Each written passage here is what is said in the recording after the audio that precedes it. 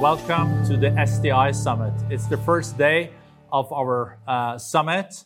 We're broadcasting here from Geneva, and the Sustainable Development Impact Summit is now going to take place in the forthcoming days. And at opening day, we have a great panel here today with us looking at how we can make sure that the recovery that we are now seeing is more inclusive and sustainable and job creating than what we saw before the pandemic. But let's face it, we're not out of the woods yet. We know that COVID-19 is still around. We know that many economies will be back by the end of this year in a pre-COVID level, but many economies will only recover back to pre-COVID level in 2023 and 24. And there are challenges. There is inflation. There is also, of course, now a situation where a lot of the fiscal muscles are used. We put $13 trillion on the table. So if we're going to achieve also progress in the years to come, we really need public-private partnerships and initiatives and collaboration, because many governments will not have the necessary fiscal muscles. The great panel here, as I mentioned, we have Mohammed Al-Jadaan. He's the finance minister of Saudi Arabia. We have Vicky Holub. She is the president and CEO of Occidental. We have N.K. Singh, and N.K. is one of the experienced leaders from India and currently the chairman of Finance Commission of India.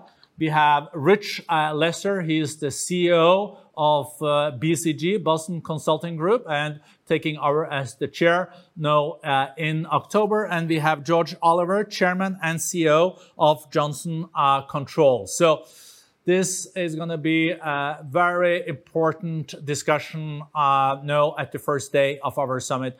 Let me go first to you, Rich Lesser, the CEO of BCG. I know a lot of companies now do come to you to get advice. They want to go then CO2 neutral by 2030 or 2050. Carbon has to be part of the solution, but then we also need new technology. How do you see the energy mix and the opportunities then for a decoupling here between growth in energy consumption and CO2 emission?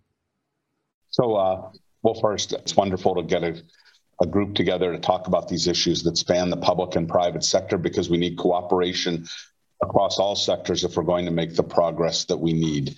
I would just highlight a few things. The first is the encouraging.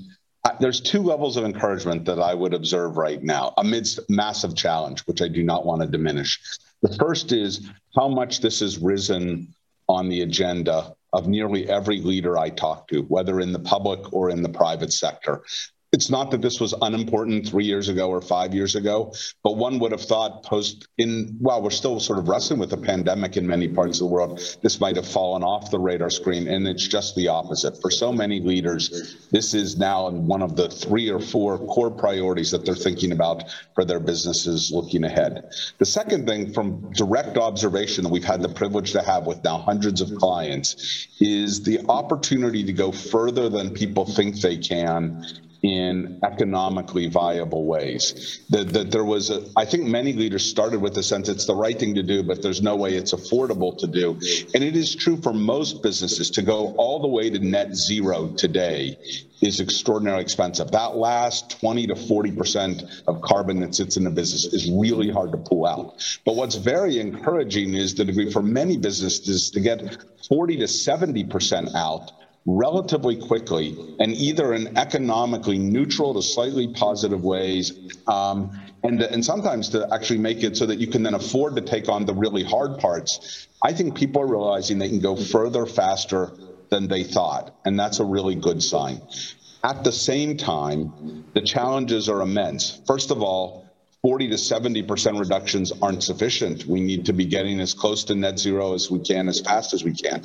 And in order to get that last chunk out, we will need a combination of technology, incentives, collaboration across sectors in order to drive that. Second, for most businesses, excluding the really upstream sectors like steel or aviation or aluminum, most sectors have most of their carbon emissions not inside their own operations, but in the operations of their upstream business partners. Their scope 3 in the parlance of carbon language. And that requires tremendous operational skill to put the right measures in, to change the way we work with all our business partners, to have procurement weigh different things in the choices of who it works with and the incentives it sends to be able to do that. And the final point is, for many parts of the world, the kind of transition we need is just not affordable, given all the other pressures they have to bring people out of poverty, to deal with immense near-term challenges. And in order to do that well, we need the developed world to step up more, to deliver on the $100 billion that was in the Paris Accords but has not really come through. We need better collaboration across country boundaries and better support. And we need to make sure that we're sending signals that we have to work together to make it a just transition at both the macro level in terms of flowing resources to those parts of the world and at the micro level as individual companies take action that could harm communities or not really bring people along in the kind of journeys that we need. So while there are signs of encouragement, we just have enormous challenges in order to make the progress at the speed we need to, given the urgency of this challenge. Well, thank you so much, Rich. One company that is really walking the talk here in this area is Johnson Control CEO and Chairman George Oliver. The decarbonization that has to happen in the years to come also has to happen in our buildings. So maybe you can share your vision there, and how cost-effective can it be? Can we make sure that the cost of inaction is then, I guess, higher than the cost of action in this field? Borge, and like Vicky and Rich, I really appreciate you including us on the panel. And I do believe that businesses play a huge role working with the public sector in making sure that we have an affordable supply of energy globally, that we drive economic development, and ultimately we decarbonize. And our view, as it relates to buildings, that you can do all of that. And we believe that decarbonization in the built environments, the role is a big role in shaping the economic recovery. So the transitioning to a lower carbon economy, we believe, is an opportunity to build back better as we recover from the pandemic. Providing clean, sustainable, energy efficient solutions creates jobs while we're building strong, resilient global economies. And while we're doing that, it's important for us that we ensure all communities and workers benefit from the transition to a clean energy economy. And we believe, I agree with Rich, I think the forces that are underway and the way that this has come together to be a prioritization for all of our constituents is this year has been a critical year for climate action. Well, I think, as you have stated, science shows that we need to move faster to avoid the worst impacts of climate change. And I believe, as Rich has said, that not only through incentives, but also the technologies that exist today, as well as being developed, I believe puts us solidly on a pathway to net zero by 2050. And now we know that decarbonization, when you look at buildings, is part of the solution, as buildings represent some 40% of global emissions. And reducing the energy waste from buildings not only saves money, but also there's every reason to accelerate action and to empower customers and future generations, ultimately to consume less energy, conserve resources, and identify pathways to achieve healthy net zero carbon buildings and communities. We talked a little bit about public-private partnerships and financing mechanisms, and I believe the business community has an important responsibility to support ambitious climate change and policy and create jobs and economic growth, but we ultimately can't do it alone. We realize how important it is to collaborate with all of our stakeholders in the public and private sectors. And we believe global policies funding, incentivizing, and directly mandating decarbonized buildings as a good example, which in the U.S., Biden's administration, their plan to retrofit all federal buildings and invest in broader decarbonization is a good example. And we're working with all of our stakeholders to ensure that we have a constructive path ahead of these actions. And one of the things I'd also note, Borge, is that as we're doing this, we're focusing on local communities that help them not only meet the decarbonization goals, but also ensure a sustainable recovery. A good example is projects like we did with the Housing Authority in the city of Pueblo, Colorado, where we've enabled decarbonization while ensuring an equitable recovery. With our partners, we actually built a solar garden for a housing authority that will generate enough energy to power 200 households annually. In addition to providing the clean energy to the community, the project actually provided hands-on solar training and employment opportunities for the local community. And the improved building efficiencies will directly support the community wellness while reducing the city's carbon footprint to create a greener, healthier environment. So I think, 3 Ps, public-private partnerships, are an innovative model that can accelerate the implementation of these decarbonization measures by enabling the public sector to improve facilities without an upfront cost. And for us, we actually can create an economic return. We can go in, upgrade a building, make it healthier and safer while we're reducing the energy consumed and ultimately delivering payback through operational improvement, because we can reduce it in operations 30, 40, 50%. And so we play a big role in reducing the demand at the same time that we're working with the supply to make sure that we're replacing the remaining demand with renewable supply that ultimately gets to a net zero a carbon solution. So I believe that working the way that we're working and providing outputs and being able to bring a full solution within the building, connecting not only what we do in HVAC, but all of the other building systems, to connect all of that with automation. And then the data is what enables us to be able to have such a significant impact in the overall carbon consumed. So those are some of the thoughts that we have. And we've been on a journey working with the Business Roundtable, in the US, with the European Roundtable, and with WEF to be able to educate all of our constituents on what ultimately can be achieved and can play a big part of how we not only create economic development at the same time while we're delivering on our decarbonization goals.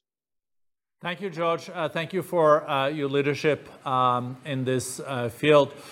Let's then move to New Delhi. NK Singh is one of the most experienced civil servants, but also governmental leaders in India, and also happens to be an excellent economist. So I would like to pick your brain on some of the more macro challenges, NK, that we are faced with.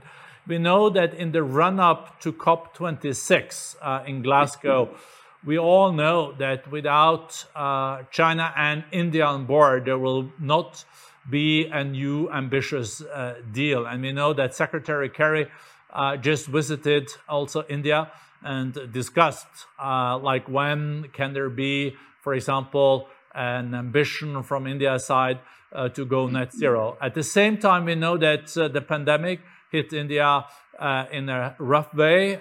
You are now handling it. Economy is again growing quite substantially, but we know there's a lot of pressing development issues also facing your country. So how do you, what is your take on India's role now on the decarbonization and net zero global issue? And secondly, how do you see the next months when it comes to the Indian economy? Are you out of the woods? First of all, Borge, thank you so much. It's a privilege to be part of this discussion with such an eminent panelist. And most of what the other panelists have said, I'm in total agreement with them.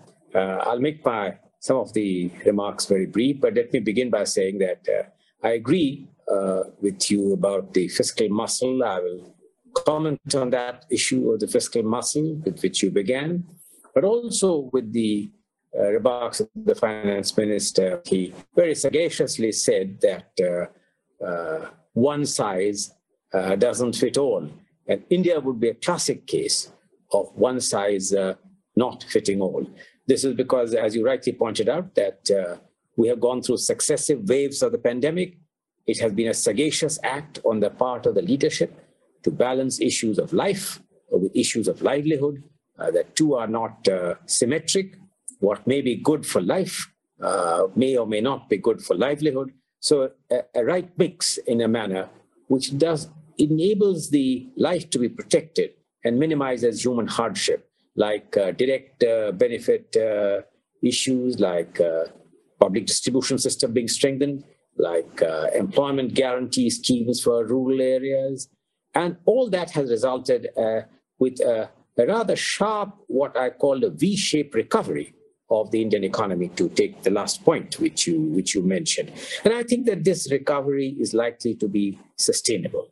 But before I comment on anything on that sustainable, first of all, I totally agree with Vish that looking at COP26, the first dominant concern, and yes, Kerry was here, he met all the relevant interlocutors.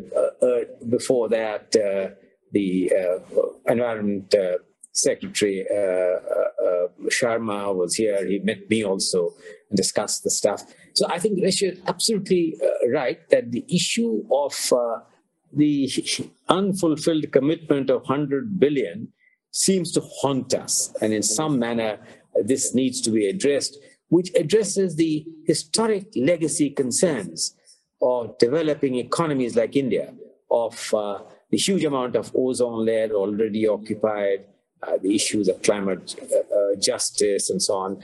But I think that if we address this issue, we can get out of the trap of these legacy issues. Why? Because I totally agree that it is high up on the agenda. Never before has the issues been so high up. Never before has been such an enormous opportunity of making this economically viable and affordable. I think that in that sense, this COP26 is taking place in a much more favorable environment, notwithstanding the pandemic, than any other earlier COP, because the affordability and availability of technologies which make these commercially viable. I will make three very brief comments and stop. First, because technology is a great equalizer, but it's also a great divider, because, as was rightly pointed out, that India coped with this huge pandemic. We did not allow our education systems to be disrupted because of online education for children. And yet, because of the lack of availability of electricity, a lot of people were left out of this mainstream, which accentuated the inequality in a country of India's size. I think that one of the questions which was posed was that, have more people gone back into extreme poverty than ever before on account of the pandemic? And technology is a unifier, but technology can also be a divider. So I think as I look forward, how does one harness technology in a manner which makes it for Build Back better, more inclusive, more equitable build back? And I think that some of the panelists who have pointed out on this have done. The second point, which I agree entirely, that we may have to live for fossil fuel for longer than we think. The issue would be, what is the most non-disruptive path as we embrace the renewable technology? Now, we need to have a combination of the two. A lot of livelihood, a lot of human life has been built around fossil fuel. And as we transit to an era of renewable fuels, transit to an era of green fuels, we need to see the least disruptive part, which is for a large country of 1.2 billion size of India, difficult. One last point, and I'll stop. I entirely agree with you, Boshe, that whereas public outlay is important, and that's where I think that some of the support from multilateral organizations and the World Bank, the IMF, what has been done by way of public outlays, this additional finance is important. But we need to find a way of how does one crowd in private capital. Now, some of India's leading firms, some of which the Excellency Finance Minister may be aware of, have taken some far-reaching steps in risky, large investments on green hydrogen energy, on storage systems, on transportation systems? And how does the regulatory framework in our countries begin to crowd in private investment? And a lot of the success of COP26 will depend on the ability to harmonize a relationship between public-private partnership, which is mutually beneficial. Thank you, Moshe. No, thank you so much, NK. Extremely important input. Let me go to you, Minister Al-Jadaan. You also headed the successful G20 presidency on behalf of the Kingdom of Saudi Arabia. And you were also focusing on the developing countries that are now in quite a vulnerable situation post or following the pandemic. At the same time, we are now focusing on how making sure that this recovery will be more inclusive and sustainable. So it would be interesting to hear from you, Minister. You heard NK Singh here talking about the V-shaped recovery. Sometimes I feel we're like in a W-shaped recovery because of the pandemic. And as you also mentioned initially, it has not been a recovery that is distributed the same way all over the world. For example, on the stimulus, the 14 trillion US dollars, only 2% of the stimulus has gone to developing nations. And as we know, in the continent next to Saudi Arabia, Africa, only 2 to 3% of the population is vaccinated. And we have, for the first time in 2 decades, seen that there are now 100 million more people that became in the category of extreme poor this year. So the development issues are really, really challenging. At the same time, we know that climate change is also playing a role here. We have the run-up to the COP26, but at the same time, we know also there is energy poverty in the world, as I mentioned in my question to Vicky. So it is really a challenging landscape here. And how will the Kingdom of Saudi Arabia deal with this, and what's your policies now in the run-up to the COP26, the MC12, the trade minister meeting, and also the upcoming meetings in G20? Thank you again. I was really pleased to hear my colleagues in the panel. I think they bring about very, very important points, particularly, Jorge, 2 key elements. One is, I think if we, possibly you said it before me, if we stop talking and do, I think we will achieve a lot more. I could tell you, in terms of recovery, it is possibly not necessarily V-shape or over, and not necessarily W or over, possibly even K-shape, but certain economies will pick up despite the difficulties, but others are going to struggle and struggle big time. In Saudi, I could tell you, while we have limited resources, we have contributed, when I compare just as Minister of Finance, how much I allocated to the vaccine in Saudi Arabia compared to how much we actually donated for the COVID-19, particularly for vaccine development and distribution. If you look at the size, it's about 20%.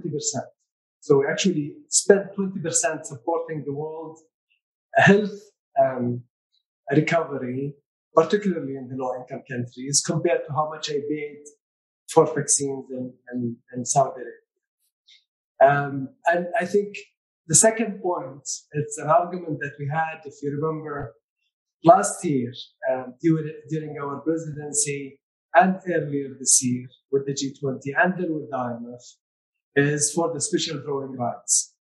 And I tried to lobby saying, actually, now we have an opportunity. So it is out of politics. You don't need to go to your parliament to allocate funds from your own budget. You will be given free money. So why are we giving it to countries and then expecting them to give it back to low-income countries? Why can't we allocate 50, 100, 150 billion out of the 650, and basically give it to the multilateral institutions and say, this is our insurance policy for low-income countries to recover. This is what we are going to do to help these countries. Unfortunately, that did not happen. I would still argue, and I'm encouraging my colleagues in the G20 to do something about this, and to make sure that we all, with the private sector, contribute to the equitable recovery out of this very difficult crisis. I would like to comment just on a couple of points, Jorge, that were mentioned, and particularly in relation to energy. And in that point, I think we are possibly kidding ourselves if we think that clean energy is the solution in the short term and mid-term. Clean energy is very important, and renewables are extremely important. Saudi Arabia is actually investing tens of billions of dollars on renewables, and it is 50% of our energy mix, even though we are the most exporters of oil. But that alone is not going to be enough. And we have seen, and we should learn from what's happening in Europe today about the prices. We should literally learn that even electric vehicles, charging stations being stopped during the daytime because there isn't enough energy. So we need to work on research and development. We need to work on how we are going to develop technologies that would help us capture, reuse, or remove emissions. Thank you, Minister. I think this is a great segue into also Vicky Holub, CEO and President of Occidental. Vicky, you heard what Minister Jadaan just said now on the energy prices.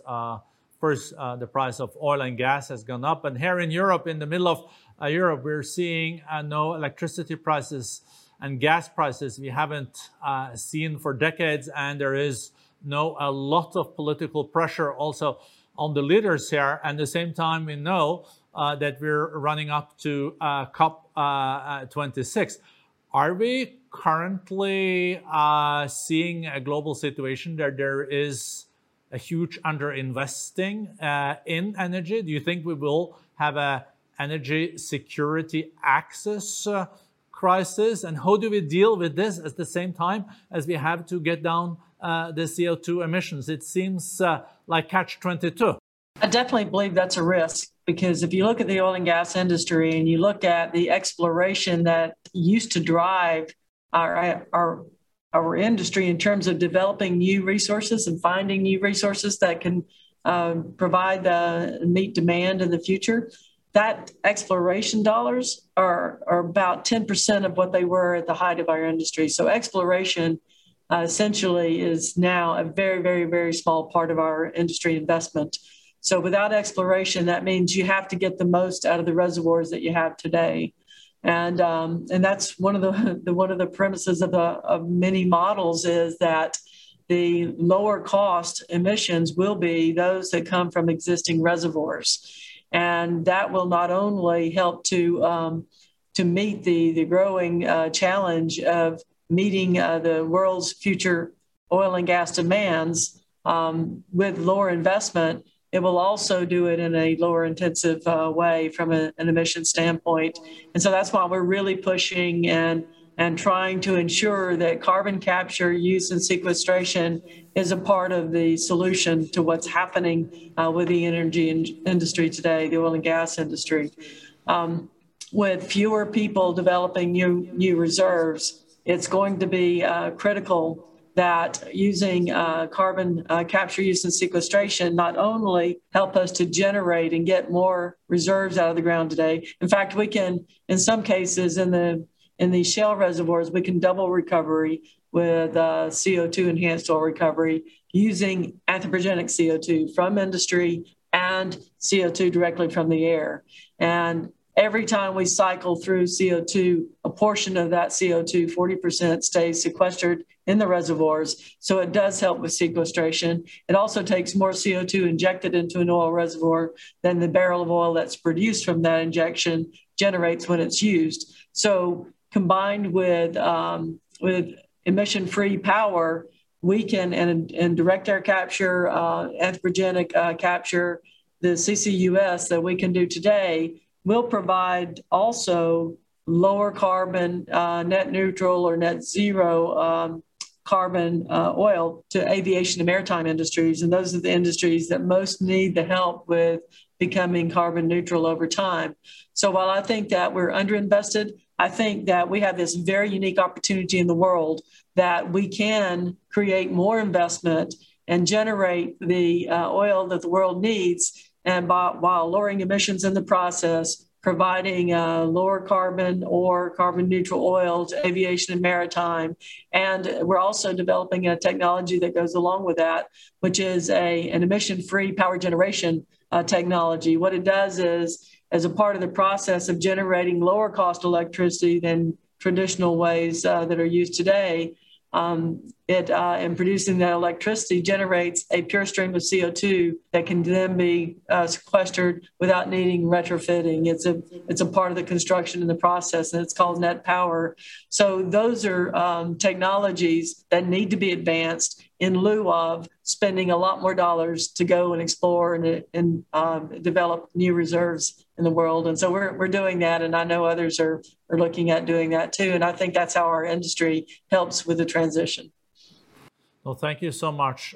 Rich Lesser, we really need someone as thoughtful as you and BCG to help us here now, because I, in a way, see a triangle here. It's access to energy, then there is energy security, but then there is the question of like all this energy also has to be decoupled from increased CO2 emissions, or we have to have the technology of carbon capture, storage, and sequestration. But we're not moving into a situation that is really happening, because that has also to be incentivized. So do you see any end of this impasse? Is it possible to break it? It's possible, but it's going to be a challenge, which is why we're going to need to work collaboratively across traditional boundaries to do it. If I go back to Minister Singh's comments, it really just struck me the challenge of this, because on the one hand, he's right, completely right, about how disruptive this could be to economies that are already fragile in parts of the world where people are just emerging from poverty, or many still in poverty, and to take this on. And the flip side is that the failure to act aggressively and boldly in the short term will hurt those exact same populations and future generations probably the most severely, through disruption to food systems, through vulnerable populations in coastal areas or facing severe weather events, through just the flat out heat, because many of lower and middle income countries are just closer to the equator, and their citizens will suffer as heat rises to levels that probably most of us would think are barely livable. And so we're in this challenge where you can't help but feel empathy for the pressures that officials feel, government officials, and from their citizens. And we see it even in the developed world, as you were saying, people reacting to high energy prices, the yellow vest situation.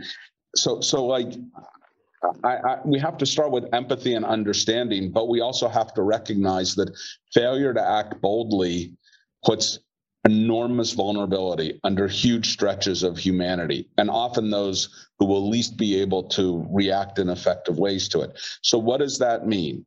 That means first that we have to take it on as a global challenge, as I said earlier, where the developed world feels a responsibility to help low and middle income countries to move faster. Second, we have to realize that every single thing we do in technology to bring down the cost of this transition will pay for itself many times over, because one, it is extraordinarily expensive, and two, it'll change the trade-off curve for many others where this trade-off is enormously expensive. So all the investments we make in technology, whether it's in renewables, whether it's in carbon capture, whether it's in technologies that are out of favor like nuclear right now, but will maybe not in all parts of the world, but in some parts of the world will be an important part of the solution. And whether it's in all the work that the downstream users of carbon put into their supply chains to help them decarbonize, to pay and invest in their businesses to encourage that, those things are going to be very important. What I've been encouraged by is, I think the business community, in ways that George and Vicky expressed far better than I could, but on many different parts of the economy are stepping forward to be bolder. I think many governments realize the urgency here, but they're under big challenges, a pandemic, not the least of that for sure. And the more we can get cooperation between governments to set bolder ambitions and business and government to work collaboratively to spur those investments, to protect the people that move first, to encourage changes in behavior from business, I think we're likely to get there at a better pace. And if we don't, the suffering is going to be very high. No, thank you, Rich. George, maybe a short comment from you. I agree with Rich relative to technology innovation being a really big part of the solution. And what I'm seeing, especially in our space, that it does require more innovative approaches to how we go to market also, that the traditional ways that buildings were served and the cost and the lack of efficiency has really been highlighted now as we go through this cycle. And getting back to this public-private partnerships, we believe in, for instance, with buildings being such a big part of the carbon footprint, how do we be innovative in creating an output that instead of the traditional approach to building and maintaining a building, how do you create an output that actually can be financed, and the output that's actually being created is creating a return as a result. And when we look at the tight economic conditions, whether it be public sector entities, including schools, hospitals, government agencies, they're stretched for dollars to construct new facilities, maintain existing ones. And without the necessary resources, they're delayed, and then therefore it delays the ability to be able to get the efficiency that we believe can be achieved in buildings.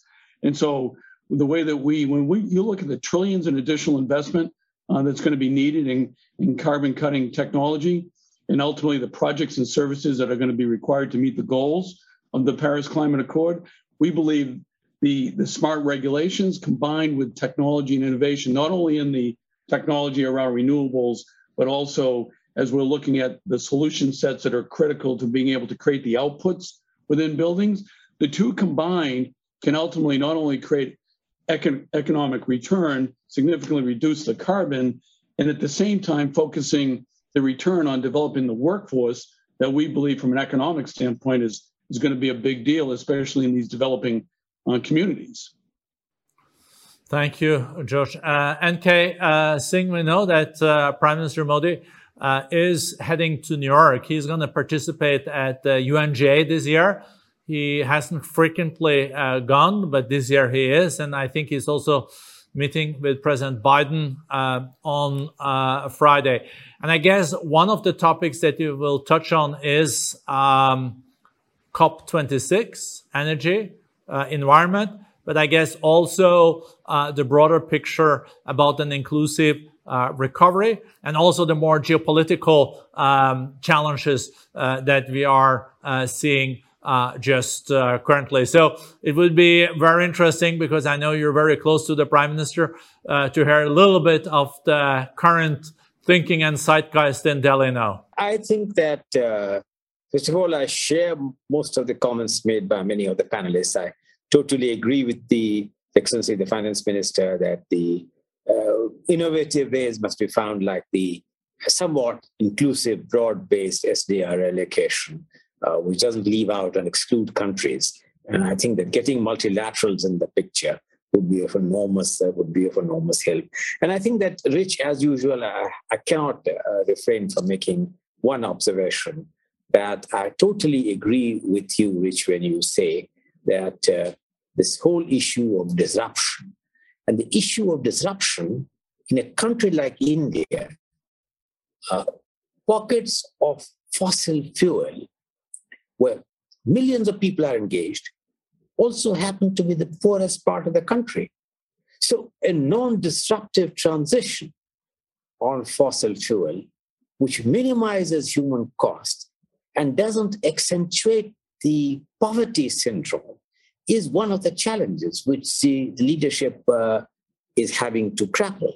I think that, Pajia, you raised the issue of how do I see the Prime Minister's visit? Well, the Prime Minister knows very well the fact that he has gone on record so many times to emphasize what a centerpiece this issue is. Just take 3 recent announcements that is going to build on that. So that's partly will Bashir reflect.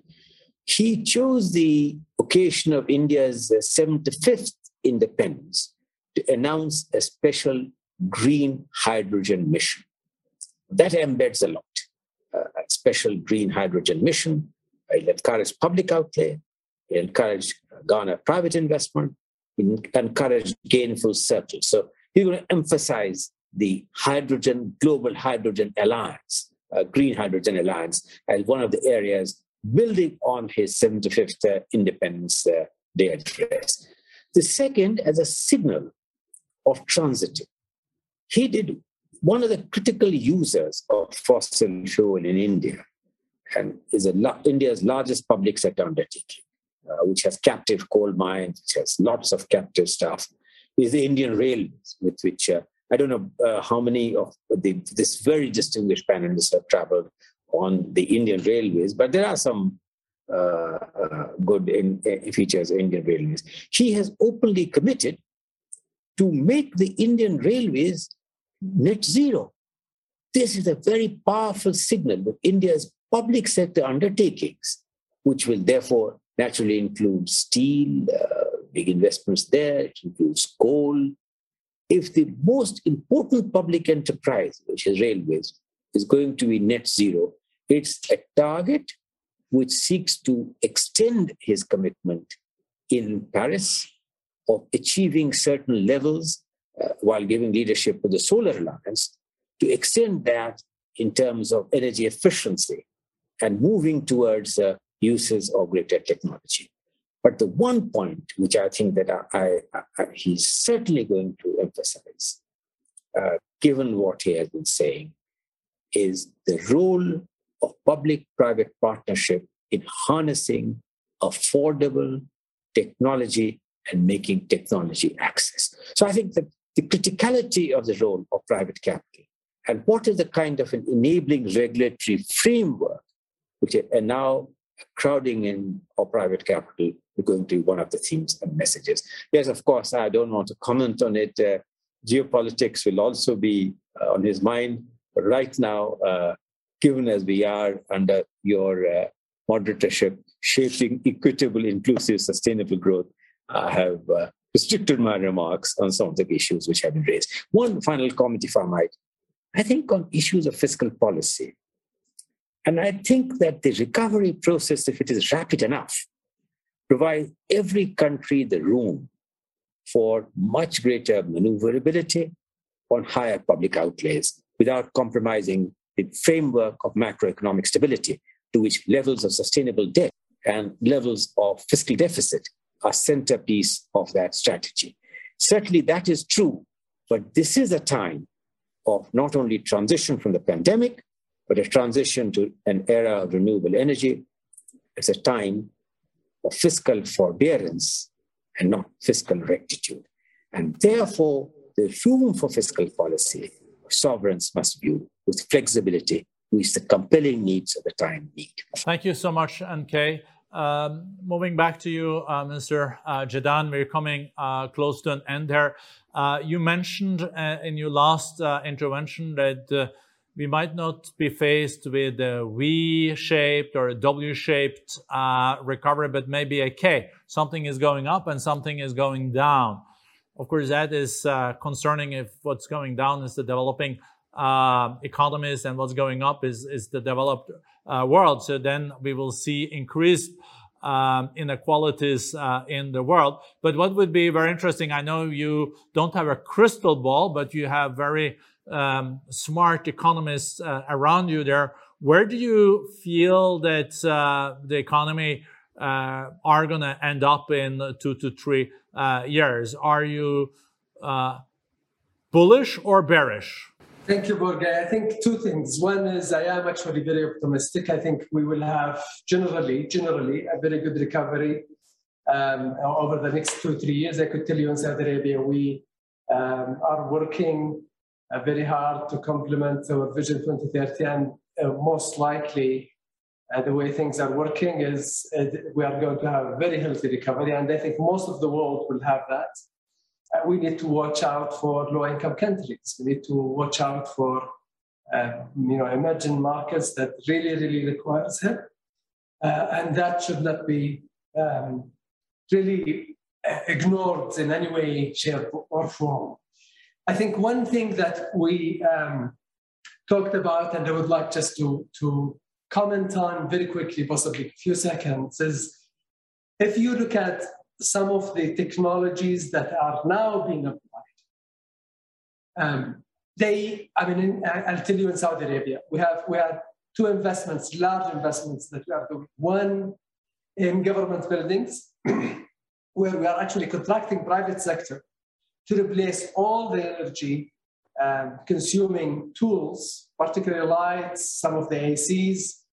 And what we are paying them, we are not paying them anything. We are basically paying them part of the electricity bill, the difference between the two electricity bill before and after, for 5 years, some of them for 7 years. So it is just amazing what you could do when you have the will to apply technology and involve the private sector. The same we are doing with desal units, where we are replacing liquid fuel desal with either renewables or gas, and we are recovering the capital for replacing the whole unit in about 20 months. So if you think, and if you have the will, I think you have the means all over. Thank you. Shukran. Short comment from you, Rich Lesser, and then I'll go for the closing. We should be on time. Rich. Thank you. I just wanted to come back to Minister Singh's comments. I thought it was so important. This concept of a just transition, and what do we do at both the micro level? There's a very interesting effort I've been close to at the Council for Inclusive Capitalism with the Vatican about how to develop frameworks for companies to follow on just transitions, because we're all going to be changing our business models that could hurt workers, could hurt communities, could make it that much more difficult. And how do we, at that level, think about involving communities, involving our workforces, thinking about what other ways we can do to bridge this very challenging transition ahead. And second, how capital comes to bear on that. Bill Gates just announced a big program with Breakthrough Energies this morning that we'll be a part of, on how do you invest capital with low return mindset, not to generate high returns, but to create the technologies that will help everyone, which I think Minister Singh also highlighted. And I just thought those 2 points were really important and worth amplifying. Thank you so much. It's been a great panel. I learned a lot. I think we all gained insight. I would have loved to continue another half an hour. And then I learned that's the time when you should cut the panel, when everyone wants it to still continue. So really great input from all the panelists. We touched on energy access, energy security. We also touched on decoupling. We also touched on how we can secure a more inclusive and job-creating recovery.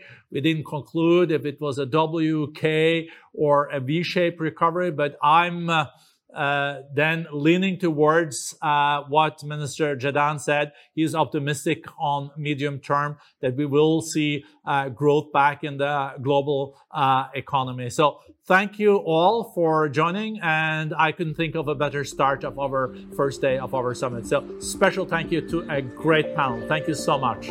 See you soon.